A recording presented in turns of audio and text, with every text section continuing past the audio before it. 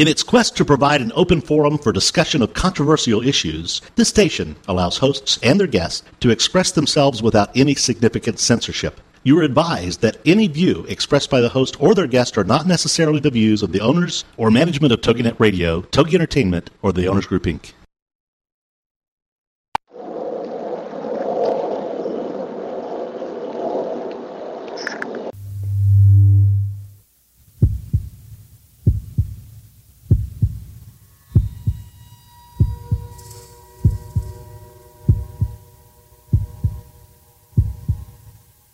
Come with us on a journey into the unknown, the unexplained, and the unbelievable. We will test your senses and challenge your beliefs. A world where science and religion clash. Or do they? You will meet real people and hear real stories, but you will not believe. You will witness strange sights and hear strange sounds, but you will not believe. This is the New England Ghost Project. Welcome to the nightmare.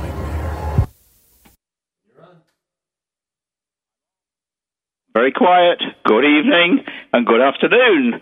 This is not Ron Kolek, the gatekeeper to the realm, but Richard Felix, the Ghost Finder General, who for some strange reason is all alone. Because Ron Kolek seems to have disappeared.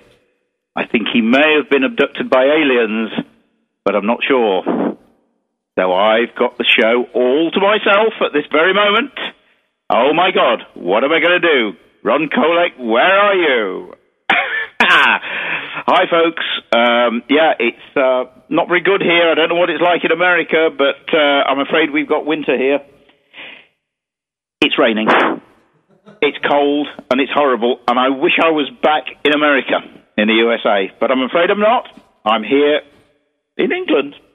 I don't know how many of you actually listened to the show last week, but Ron and I did something that I think was pretty unique, because we did live from two separate haunted pubs. Ron was at the Cashtown Inn in Gettysburg, which is, I think, the 10th most haunted building in the whole of the USA, which is quite something. And I was live from a place called The House, which is the oldest brick-built building. Not in England, but certainly in Derby, which of course is the most haunted city in Great Britain, which is quite something, to say the least. And something actually happened to us while we were there, because someone from America, I think from Alabama, a medium, actually said that while I was doing the live broadcast, someone was standing behind me, which, because you all know, folks, that I'm frightened of ghosts.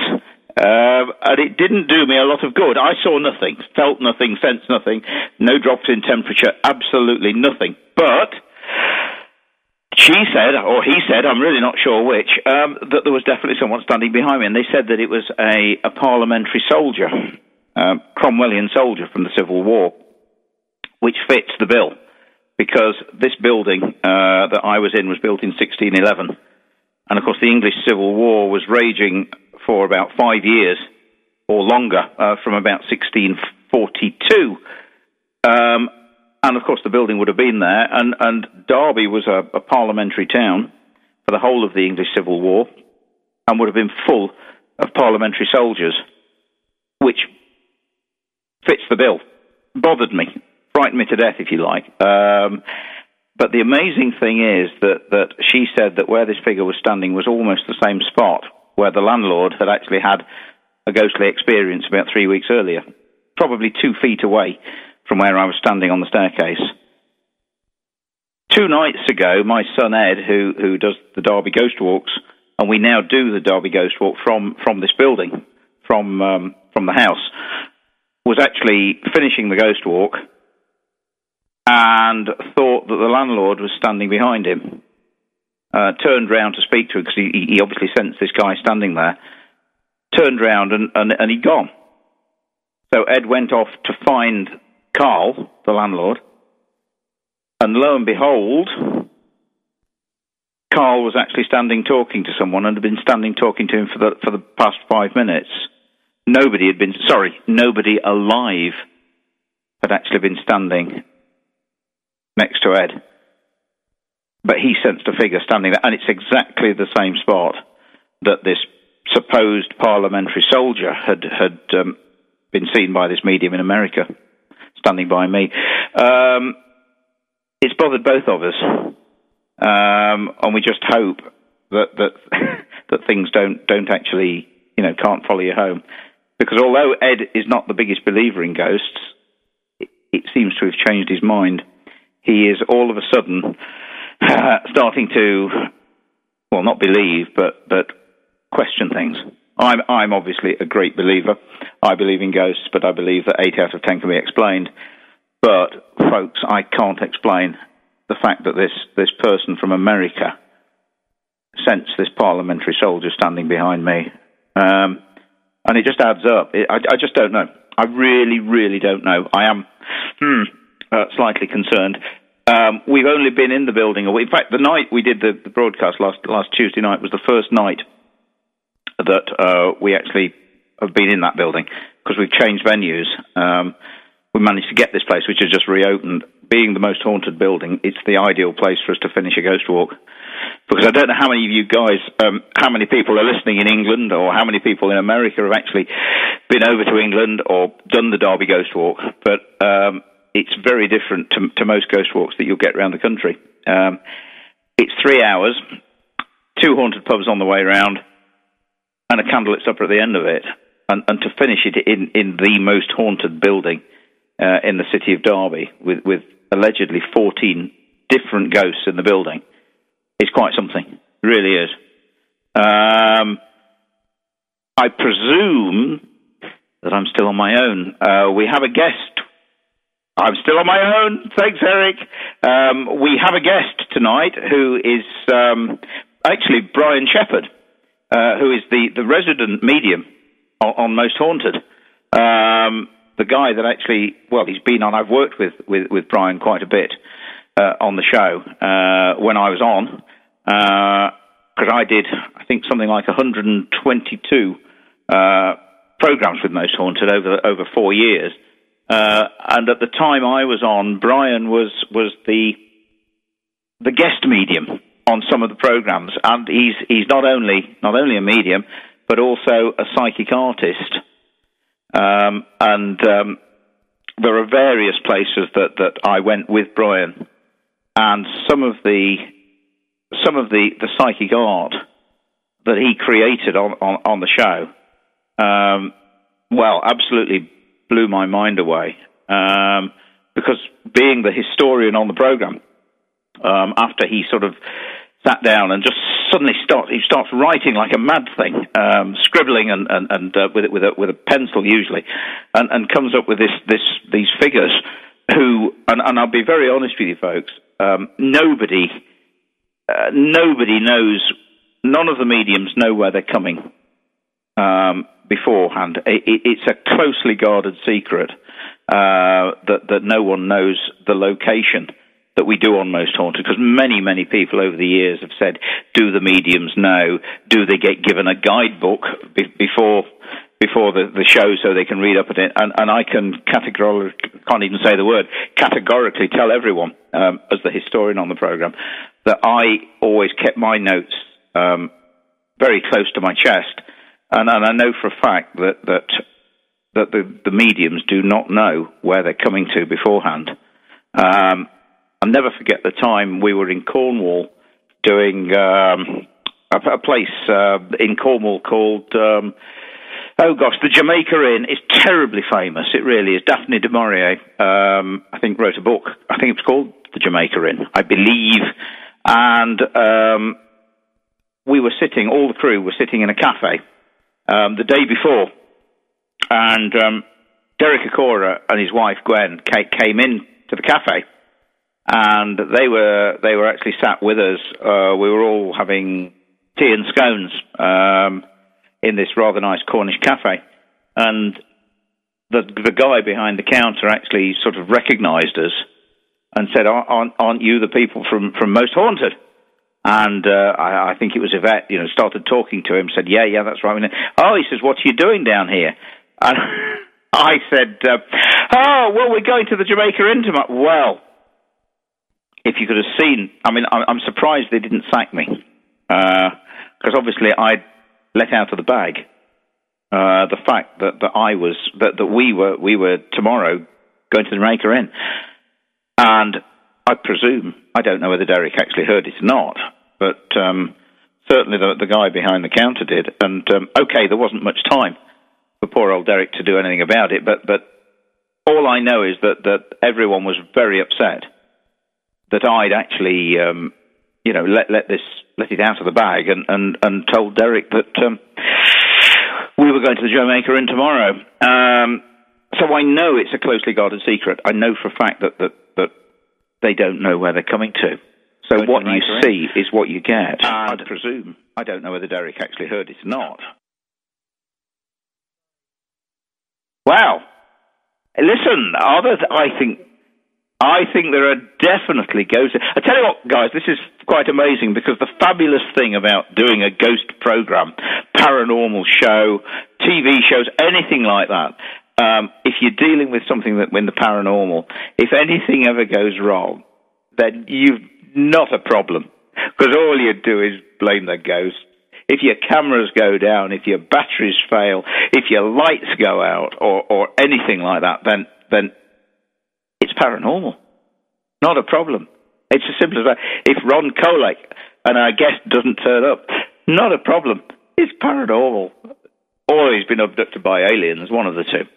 But no, it's I don't know what's going on. Something strange going on tonight. Because I'll be very honest with you, I spoke to Ron, probably 10 minutes before the show, and there was absolutely no problems with the phone lines or anything else. So something's happened somewhere, but who knows what. I always remember we did another Most Haunted. Did you go to the Most Haunted show tonight, folks? I did a Most Haunted show in Wales. Funnily enough, one of those that Brian Shepherd was on, and I'm sure he'll remember it. And we were in a big marquee on an airfield, and the weather turned very bad and more or less blew the marquee down. And we all had to escape out of the marquee because health and safety people said, "No way can you stay in this marquee because there's every possibility that it could collapse on you." And we all ended up sitting doing the show live from a little cafe that was on the airfield.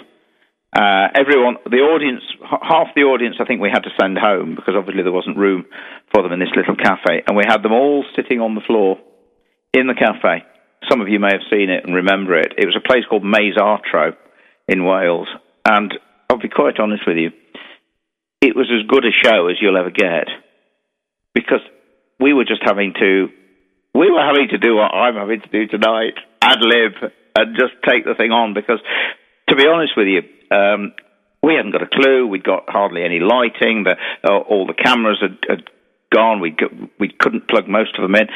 And I don't know, it just added something to it. It was the fact that the elements took over from us.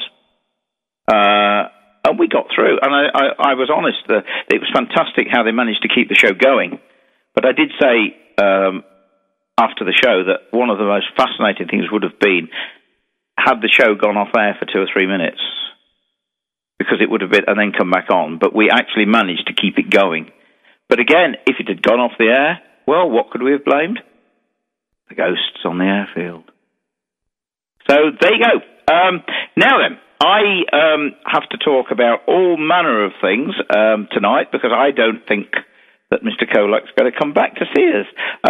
It would be very nice if we'd got someone either online, but then again, perhaps if Ron's controlling the website, then nobody can. But if Eric could perhaps give out the number that anyone could... You're trying to get me a caller? That really would be quite something. If we could get a caller, that really would be very nice, because I presume eventually we will get Brian Shepherd. But until then, if anybody's got any questions for me... because you realise that I genuinely believe in ghosts. There's no doubt about it. I've seen a ghost, I've heard a ghost, and I've travelled with a ghost. But that's it. Yeah, I'm going to jump online with you for a second. Come on, Eric. And it's the call-in number is 877-864-4869. So for anybody on Para X or anybody on TogiNet, evidently Ron has just decided, I don't know what he's decided. I know he's Ronald not. Kolek, are you there? He's not at a pub because he's not allowed to do that anymore. Oh, poor old Ron. I know that. That's the trouble. So, hey, Eric, while I've got you, because obviously you don't live too far away from the Alamo, do you? No, I do not. About 5 hours. Oh, well, that's nothing. In America, 5 hours is not a lot, is it? Even in Texas, that's not a lot. So, really? Oh, yeah. God, I said, well, I mean, have you been? Of course you've been. Well, I've been good. I've been there. I used to live in Austin, which is only a couple of hours from there. And, oh, right. The Alamo is the most... I mean, you go in that place, and being a Texan myself, you go in that place, and it's like walking into a mausoleum, or the most sacred of sacred. Really? Yeah, man. I mean, you think about the hundreds of guys that died there. Yep. You think about how long, just the thousands of Mexicans that were killed there. Yep. It's surrounded by margaritas. I mean, you can get a margarita right across the street. And really? Yeah, you just sit there and you drink and you think. And when those two things combine, then it's a very humbling experience, though. Really, I mean, I can imagine it. I mean, it's always been my dream because I mean, from a very young kid, I was absolutely fascinated by the Alamo. Long before I was sort of thinking ghosts, although obviously I was frightened of ghosts from the age of 4. My passion was the Alamo. Custer's Last Stand, the Alamo, have always been my favourites, if you like. And I understand that there are lots and lots of ghost stories to do with the building. Yeah, I mean, and you've got the Crockett Hotel, which is across the street from the Alamo, which I hear is one of the oldest hotels in San Antonio. And was it there at the time? It was not there at the time. At the time of the Alamo, it was literally just the Alamo, and it was dirt. I mean, I don't know if you've ever been to San Antonio. Well, you probably haven't. I haven't. No, I desperately want to go. I've tried to get you to get me there. Yeah, it is. Get me in there. It is a flat nothingness of Texas country. I mean, it's right on the edge of the hill country, but it is literally nothing. I mean, you can see forever. And at the time of the Alamo, it was literally out there on its own. How that became the line, or how that became, the battleground, who knows? Unbelievable. But it did, and the rest is history, really. Of course. I mean, obviously San Antonio was I presume, was it a town then, or just a village? It was more of a village. Yeah, it wasn't. I wouldn't even call it a town. There was a mission and a little bit of a town at the time that was going on. But we're talking. I mean, I wouldn't be surprised. Yeah, I wouldn't be surprised. Well, I wouldn't be surprised if there were, 500 people in the area. Yeah, it was just literally a mission out in the middle of nowhere. And I mean, it had been a mission for a long time before the Alamo ever happened. I mean, of course, the mission itself had been there since the 1700s. Yeah. So, I mean, it's just, the history of that place is just amazing. Yeah, absolutely. I mean, and again, as you quite rightly say, I mean, for Texas, because obviously we're talking of a building that played such a huge part in the independence of Texans. After, I think it was something like 1824 when they first declared their independence, I believe. Yeah. And that's why I think there was a flag flying over the Alamo with 1824 on it. As you say, it's a shrine, isn't it? More than a mausoleum. But absolutely. I mean, is it a scary sort of place to go into, Eric? It is for me, when I go into it, it is not scary at all. It is. No. It's a very humbling experience. I mean, you walk through the pieces of it that are still there, and we're talking about they couldn't preserve the whole thing because at the time it was a huge complex. And over time, and because of cities being built and whatever, and a lot of it was destroyed, right after the Alamo. Yes, of course. And so, but the So you've literally got the single building, the actual, original. Yeah, you've mission. got the main mission part, and then you've got some of the grounds, but it's not all of what the grounds were. Which, the Crockett Hotel and everything that's just right across the street, literally, from the Alamo, was once part of the grounds. And they were built on top of it. Yeah, so the amount of death that's actually taken place on that hallowed ground. Oh, yeah, including the Crockett Hotel and thousands. I mean, thousands of deaths down to the Riverwalk. Yeah, all over that place. Yeah, over. And again, we're talking all of the ingredients to create a haunting. Absolutely. Tragic, traumatic, premature death, guys being literally blown to pieces, never having a lot of them probably never crawling away and never being found, not having a grave, all the things that I believe cause a haunting in a building. And here's one, just a matter of interest. I mean, do you know what? I presume it's a stone building. It is a brick or a dirt brick building. Oh, really? Like a Pueblo type building. Gotcha. So it's actually not a sandstone or building made out of stones. Well, there's a few stones in it, but yeah, it's literally a clay. Essentially, yeah. It's Clay exactly building. what it is. Which again is one of the things I believe that causes the recording type of ghost to be held in the fabric of the building, which I've spoken to Ron about many times. The silica in the building and the sort of is it just a matter of interest?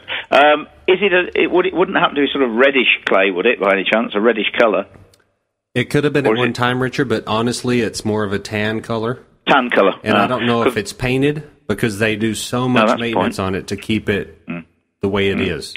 Yeah, I just know that apparently there's a book out actually just called The Haunted Alamo, which again, and it's quite a thick book, just telling the stories of the ghosts of the Alamo. So, very hallowed spot. It's a place I would love to visit, but a place that I would very much like to feature on this TV series that I'm working on at the moment called Battlefield Ghosts.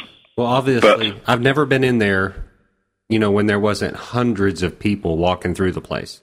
I mean, if you were there on your own, alone with a crew, I'm sure it would be quite different than what it is, when all the lights are on and everything's going on. Because it's just an awesome experience to go there. Yeah. But I would imagine it's probably something that most people don't experience because, as you've said, there's so many people walking through. I presume that everyone almost, visiting Texas, one of the places to make for has to be the place that helped make Texas, the Alamo. Yeah, I mean, to most of the visitors of the Alamo, it's a pit stop on the on the Riverwalk, which is just south of the Alamo, and it's just a tourist attraction. But to those that know what it was, what it meant, and what actually happened there, I would probably guess or venture to say that probably 60% of the people that visit that place don't have a clue as to what they're doing. They're walking in, they're looking at the history. It's a museum. Yeah, of course. And they don't know. They don't have any clue as to what it means or what happened there or anything else. That's just, something old, something cool, and something that was important. Got to go and see the Alamo sort of thing. Right. Whereas for me, you see, I'm just the right sort of person to... Because, at the end of the day, I would be so emotional going there. I would be just the right sort. Hopefully, would be so tuned in, switched on that you never know, something might happen. Yeah. Well, like for me, when the times that I've been there, I like going into the courtyard and just finding a spot, sitting down and just sitting down and thinking, and watching and imagining, trying to imagine, what this would have been like, and it's just. I mean, it's just really phenomenal. Yeah.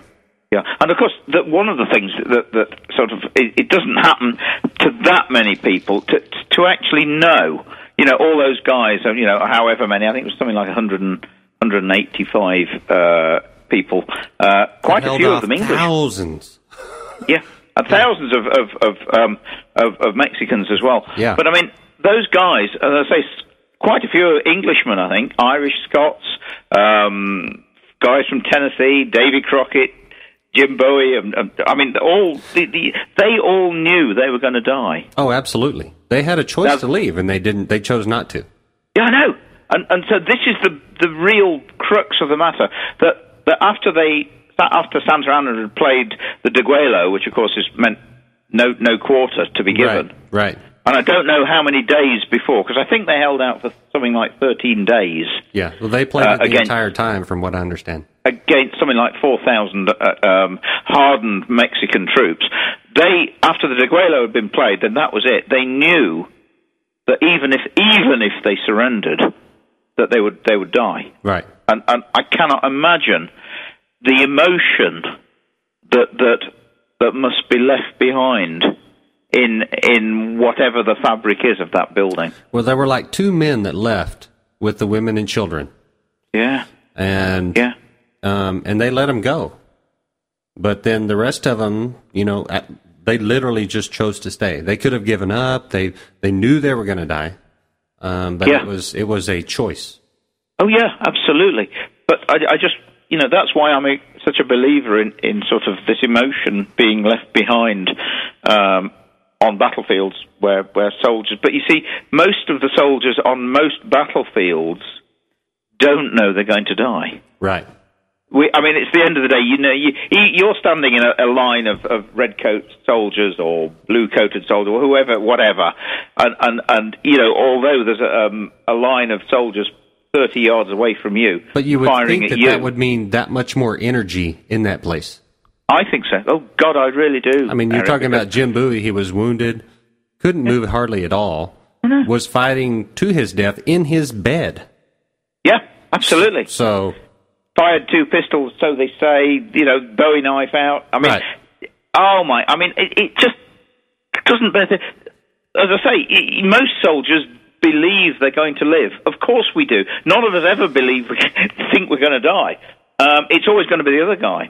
Right. But all 180, however many of those guys that were standing there on the battlements at the Alamo, for so many days, knew they were going to die. Yep, without a doubt. And they sold their lives so dearly, I believe that there's an awful lot of their energies left behind in that building. Hey, we got to take a break. We'll be right back. Oh, great. Okay, we will be back soon. Whether I'll be alone or whether it'll just be me and Eric, we'll wait and see, guys. Welcome to TogiNet, radio with a cutting edge.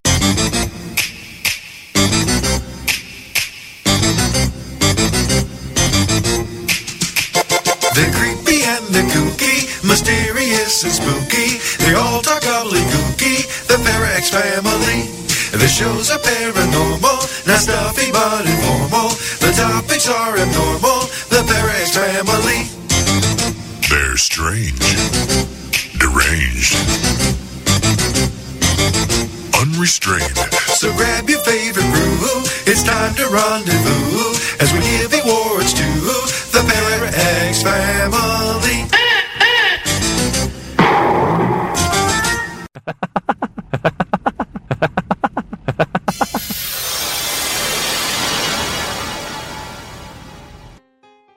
The vault is open. You're listening to The Haunted Headlines, your source for the stories making waves in the paranormal news. Sponsored by GhostVillage.com at www.ghostvillage.com/news. Good evening, I'm Chris Balzano, and you're listening to The Haunted Headlines, Ghost Village's weekly journey around the paranormal newswire to bring you the biggest stories affecting the ghost community. The ghosts are out again at Croxton Park in Liverpool, England. In a report from the Liverpool Echo, a security camera at the Edward Country House has caught a spirit for the second time this year. This ghost, which appears much like a person whose head is bald and reflecting the light, moves across the screen for more than 30 seconds. It closely resembles an orb with a cloak attached to it and appears transparent. According to the article, quote, one theory among mediums is that the figure may be the ghost of former resident Hugh William Osbert Monix, the 7th and last Earl of Sefton, who died in 1972. You may remember we covered a sighting in the same location last March. Stop by the Ghost Village news site to get a link to both sets of footage, and you can see for yourself. Patrick Stewart and Ian McKellen may have left their X-Men personas behind, but they are still performing together, this time in the stage classic Waiting for Godot at the Theatre Royal Haymarket in London. Stewart got more than he bargained for when he signed on. He may be a veteran of the English stage, but the actor has seen his first ghost in a theatre. According to The Telegraph, the actor is said to have witnessed a man in a beige coat and twill trousers just off the stage as he was coming off. The ghost is thought to be John Baldwin Buckstone, who was the actor/manager of the Theatre Royal Haymarket in the mid-19th century and a good friend of Charles Dickens. While he did not skip a beat during the production, Stewart later said he was, quote, impressed by the oft-seen spirit. Nigel Everett, one of the directors of the theatre, said Buckstone, or whoever may be watching the plays from the afterlife, usually views comedies when they are performed. Lastly tonight, it may not have been a real ghost, but one spirit in India caused more suffering than any we've ever reported. In Berhampore, 5 young men scaled the wall of the Ithar Senthil High School hostel, which separates the male and female quarters. The area was in the middle of a power outage, and the boys went door to door scaring everyone they saw. Thinking they had seen a real ghost, and one that had been reported in the dorms before, the girls suffered a disproportionate response. Quoting a source from the Times of India, one girl, Pratima Bask, whose age was not revealed, fell unconscious and was rushed to a local hospital. She was declared dead on arrival. 5 other girls were hospitalized. Authorities are still trying to sort out the details before any other action can be taken. That's the news for this week. Make sure to sign on to Ghost Village's news site to check out these and other stories at www.ghostvillage.com/news. I'm fine. And how are you? Good. I'm very well, thank you, mate. Very, very well.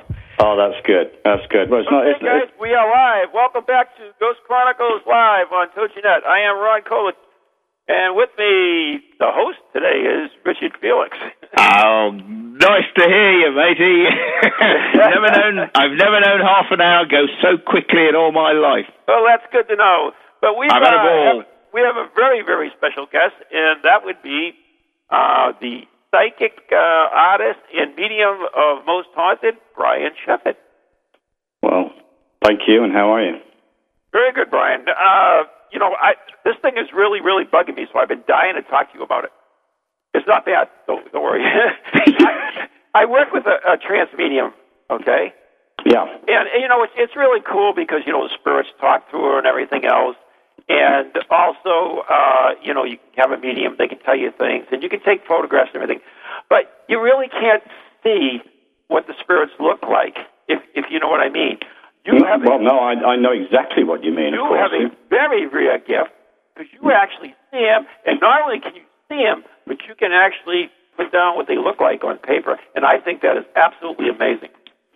Yeah, I mean, basically, I'm an artist anyway. I've always been able to draw, from way back when I was a little kid. I realized that I had a gift as a medium when I was roughly 15 years old. And I kind of putting the two together, it channels through me. That's what comes out. I'm a very visual person, if you like. Right. I think, that's such a value. You are such a valuable tool, and I don't mean that in any bad sense. I mean, it's just, as far as paranormal investigating, it's simply amazing because here you can see the spirits, and you can actually, if you like, actually draw a photograph of them so that everyone else can see them as well, and that's astonishing. Yeah. Yeah, no, absolutely. Well, hopefully, absolutely. I've just been doing it, funnily enough. I've just been working on the show last week, and there's going to be a live show coming up shortly at the end of October for eight days, and so we've prepared some sketches. So anyway, there's 8 venues involved. I've been to all 8 venues. I've been round them, checked to see if there's anything there, see what I can pick up. And indeed, I've produced, so far, 7 drawings. Oh, wow. And fingers crossed, it seems to be going quite well. So now Richard, when you were on Most Haunted, don't you think that would have been, a valuable asset? Brian would have been a valuable asset to have on the show. Oh yeah, well I actually worked with Brian on this because Brian used to come in every now and then as sort of the guest medium, didn't you? Oh, Brian? I missed that. I apologize. Yeah. Yeah, long time ago, Richard. Yeah, it was a long time ago, mate. I mean, crikey, I've been gone for well over 2.5 years, but so it must be 3, 4, 5 years. But I mean, some of the I was actually saying on the first half of the show, I was bullying you up, mate, and saying how some of the things that you came out with. Unbelievable, because you see, for me, it's so as Ron's just already sort of touched on. Most mediums stand and say what they like, can't they? Say there's a guy standing in the corner. He's wearing he's got a green coat on, and he's got a little goatee beard, and he's going bald on top. Blah blah blah. End of story. But you can almost prove it because you actually let us see what you're seeing. Yeah,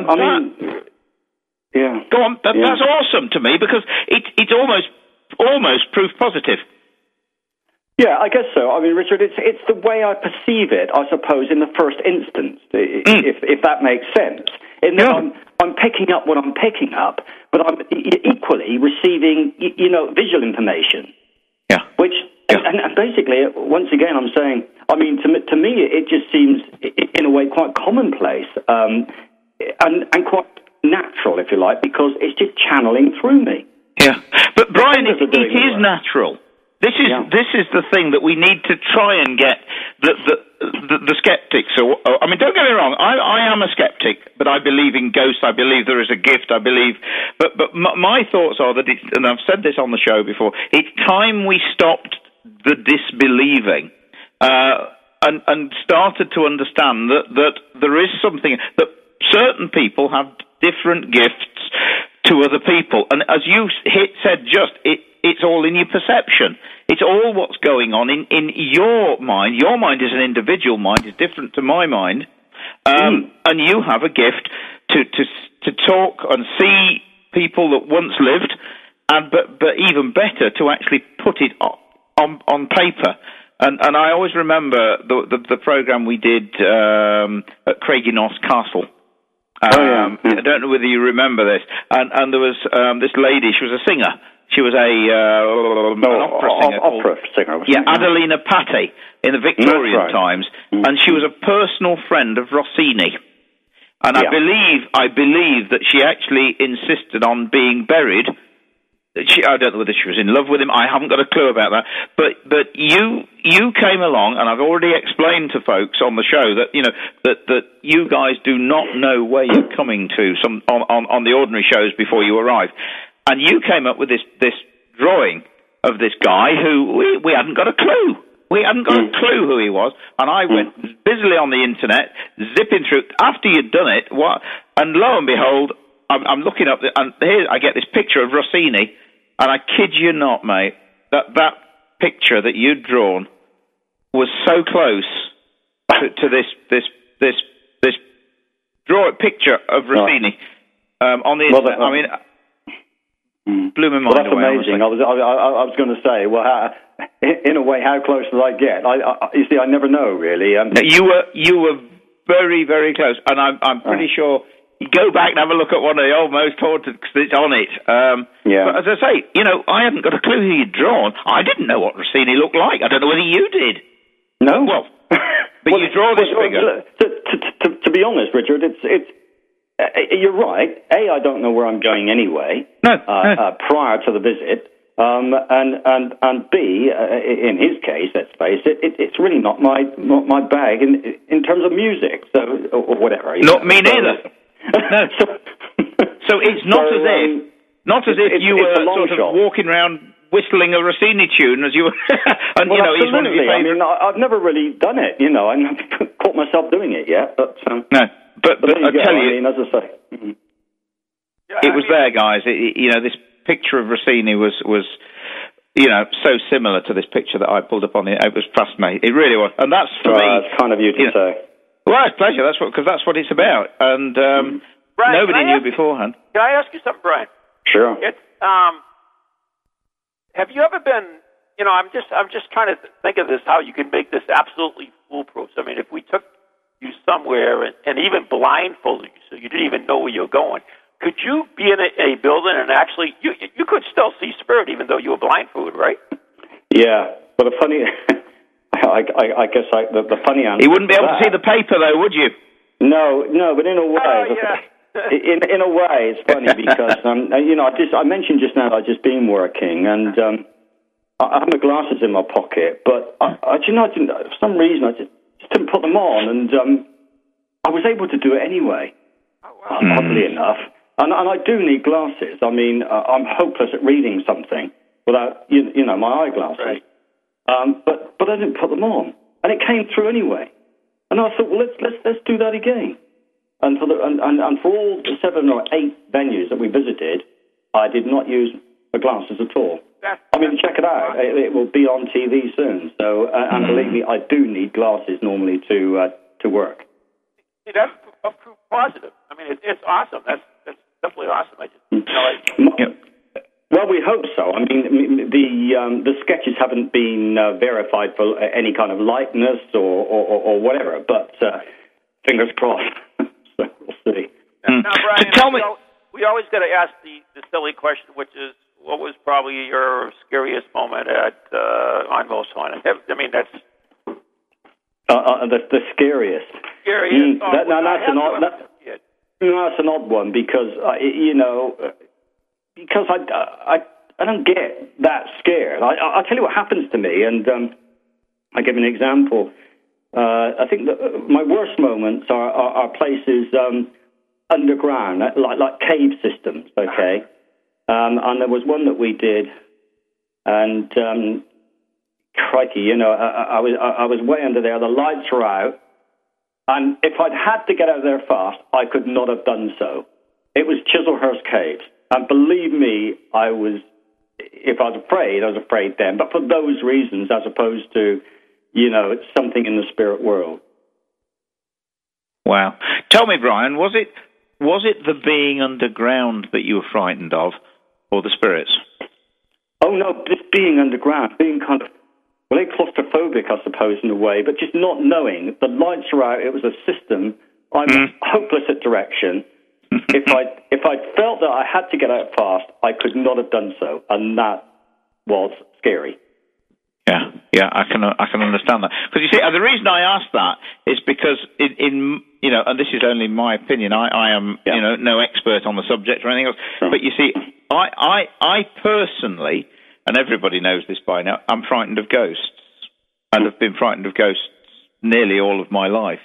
Whereas I would imagine that someone like you, who obviously has lived with them, obviously since the age of 15, would not find them anything to be scared of.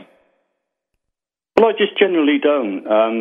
It's the way I am. I don't see that there is anything to be scared of. I think there's everything to be gained and understood by connecting with the spirit world.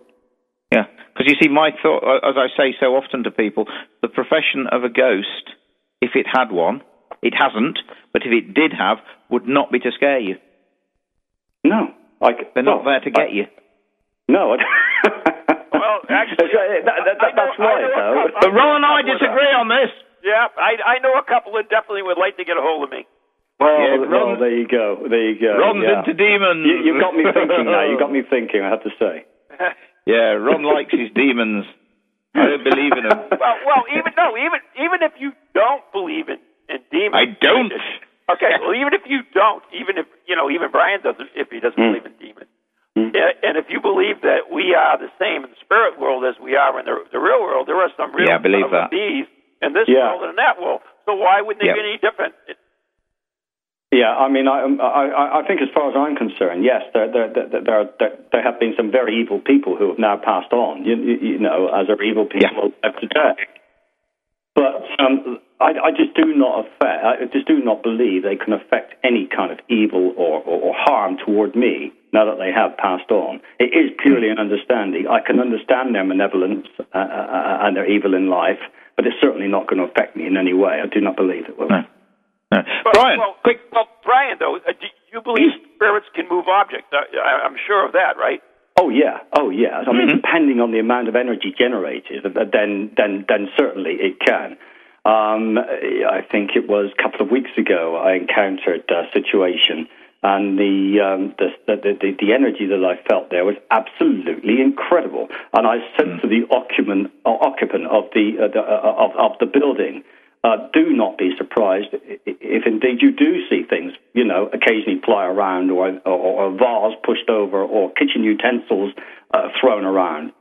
It was my belief that there was everything there to do so, and it was strong enough, certainly. But not necessarily to throw them at that person. Not necessarily, no. And know what it's like. People say to you, I was sitting watching TV one night, and a jug flew over or tipped over and spoons all fell out or something. That sort of thing, as opposed to be directed at a person. At you. That's right.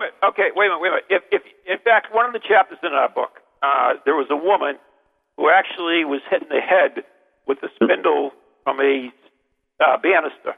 The banister came out of the banister, flew across the room, and hit her in the head. Right. It was a mistake on the part of the ghost. Yeah. Well, it's either that, or or she was in the wrong place at the right time. At the wrong time. Absolutely. Whether that was intentional or not is something else. Put it that way. Brian, let me get in there. Let me get a word in quick, because here's something. Back to this evil business, what you said about, and I absolutely agree with both you, Ron, and yourself, that there is evil, because there are terribly, terribly evil people, and I would perhaps say that when you pass over, that you probably continue to take the evil with you on the other side. Do you think that there's possibly a time where we actually become cleansed of in other words, what on earth is Hitler doing? Yeah. I mean, no, absolutely. And I'm sure. I suppose, we hope that we are cleansed. I think we're getting near or on the verge of another subject now, and possibly religion. But I know. Don't get me on that one. No, absolutely. And as I say, on the verge of. But I don't know. As I say, I do not believe, whether evil or not in life, you could feel that effect when someone has passed over, put it that way. I do not believe, I'm told, and again, this is only, I'm told a lot by people, that obviously we go somewhere else, we go to a bank of, like, a consciousness or something, and I'm told that one of the things that remains with us is our ego. And when I say our ego, that's our personality. So that means, or could mean, that, to sort of, add a bit of weight to Ron's subject, if you like, that means that if our ego is a bad ego, if we are, then perhaps that remains with us. So perhaps Hitler and Attila the Hun and Mussolini and whoever else you want to call is actually waiting for a second coming. Well, maybe. I mean, as I say, I've never encountered them, thank goodness. But perhaps you could be right. You could be right. I just wonder whether that is the situation, or because I'm getting onto that subject of religion, which I'm personally not a believer in you going over and then being cleansed of your sins. Like on Judgment Day, or in that way, But let's hope I'm wrong, and that people like Hitler are actually burning in hellfire for eternity. Yeah, no, absolutely. But I just don't know. I don't think that is the case, and I would love to know what happens. In other words, if there is such a thing as reincarnation, or sometimes some people come back again because they're not ready to move on. Goodness me, has Hitler come back again in someone else's body? Maybe. I mean, that's a big question, isn't it? Maybe we do come back, and but are a different person, if you like, to look at, So who knows? I mean, once again, Richard, let's face it, there are lots of evil people walking around today, live people. I mean, it's scary, isn't it? Let's face it.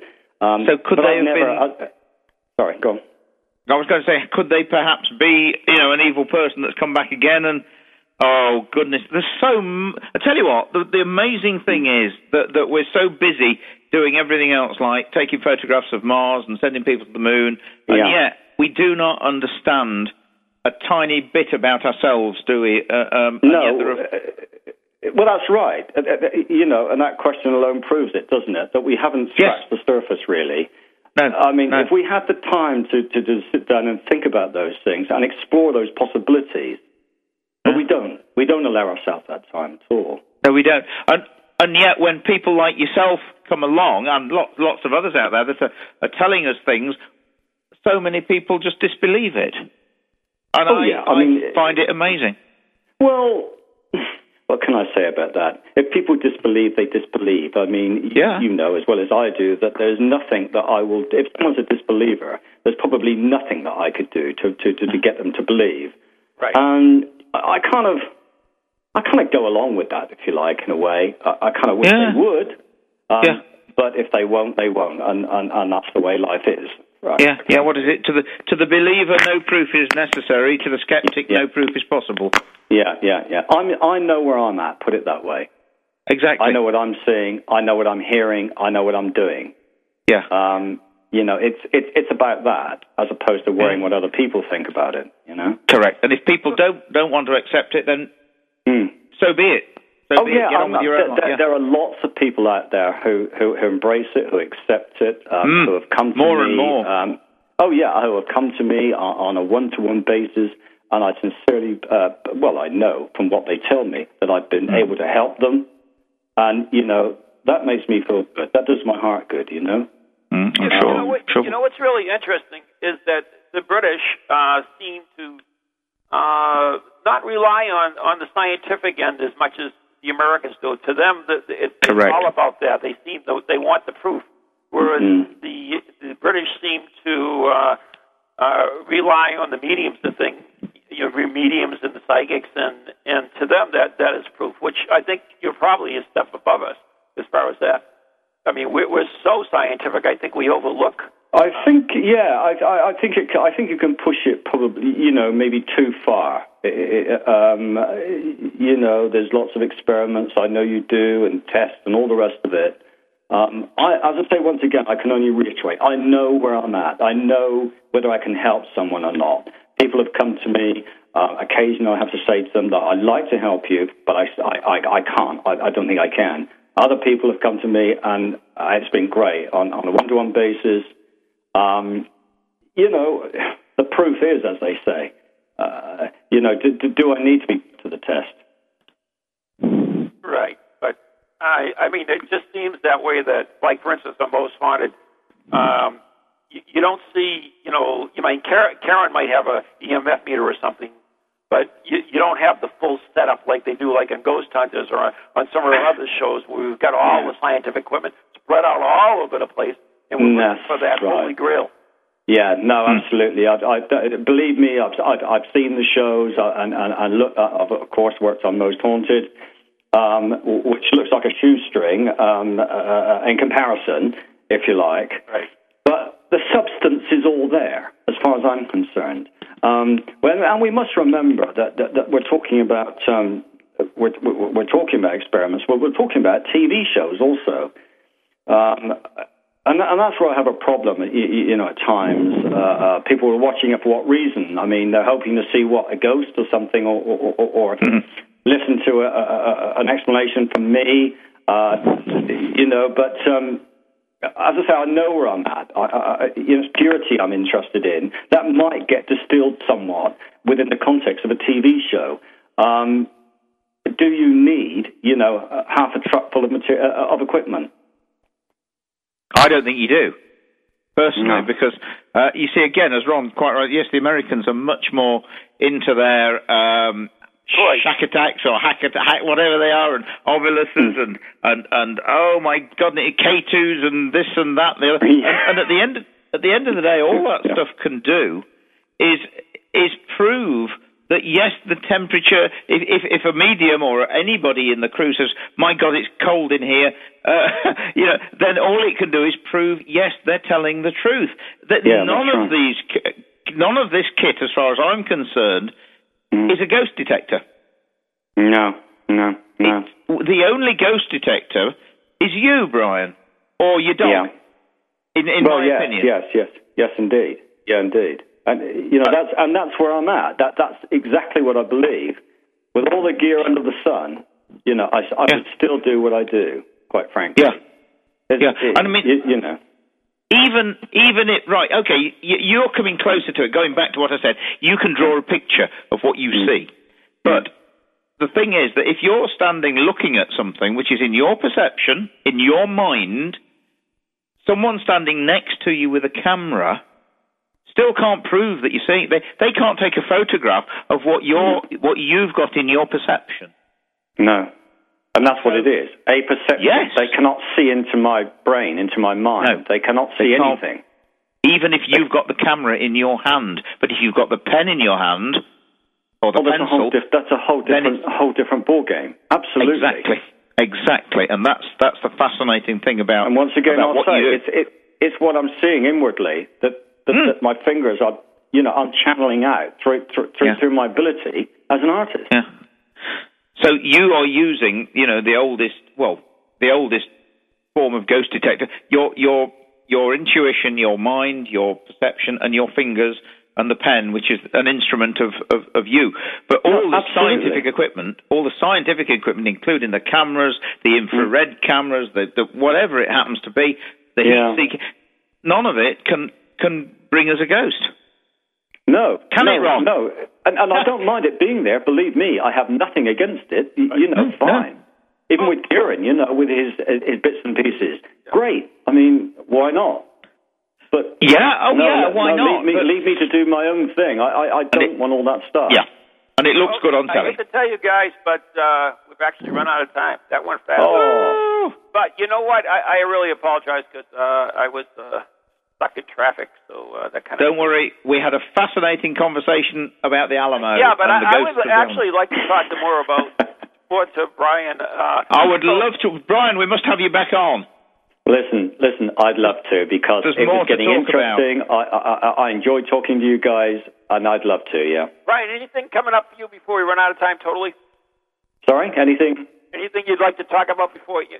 No, only that I'm just about to embark on a Most Haunted live coming off at the end of 8 days in actual fact at the end of October, from 24th through 31st, which is Halloween, of course. And what about a website? Do you have a website? I do, brianshepherd.com, which is basically centered around artwork, and I mean fine artwork as opposed to anything else. Okay.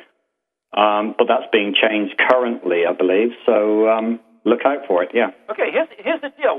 After you do the Most Haunted special, why don't we have you back on and see how you made out with your drawings and what type of experiences you had? That would be great. Well, there you go. We'll find out if any of these drawings, look like anybody that they should look like. So maybe I can answer a few more of your questions then. But sure, I'd love to come back on. All right, Brian, thank you so much, and I really apologize for, making this so short for you. Hey, traffic's traffic. Don't worry about it. Cheers, Brian. Give my regards to everybody on the crew, and have a fantastic Halloween, mate. I will, and it's lovely to talk to you, mate. You take care of yourself. We'll meet up one day. Good luck. Yes, I hope so. Good luck. Take care. Bye. Bye. Bye-bye. Bye-bye. Well, we're just about out of time, Richard. Anything you want to add? Ronald. I know it. I should be whipped for this, but what can I tell you? No, you didn't. No, listen, I left you all alone in the Worthen for the whole show, didn't I? Because I couldn't make it in time. But and that was traffic. Now that you mentioned that, you did, didn't you? If I know that, yes, tit for tat. Tit for tat. All the best, my friend. Have a good week, and cheerio to everyone. We'll see you next week. Who do we have next week, Richard? Who have we got next week? Hopefully, I shall be trying to get Ian Lawman to come along, which could be really good, because that's going to be a good one. Talk to you soon, bye-bye. From ghoulies to ghosties, long-leggedy beasties, and things that go bump in the night. Deliver us, good Lord.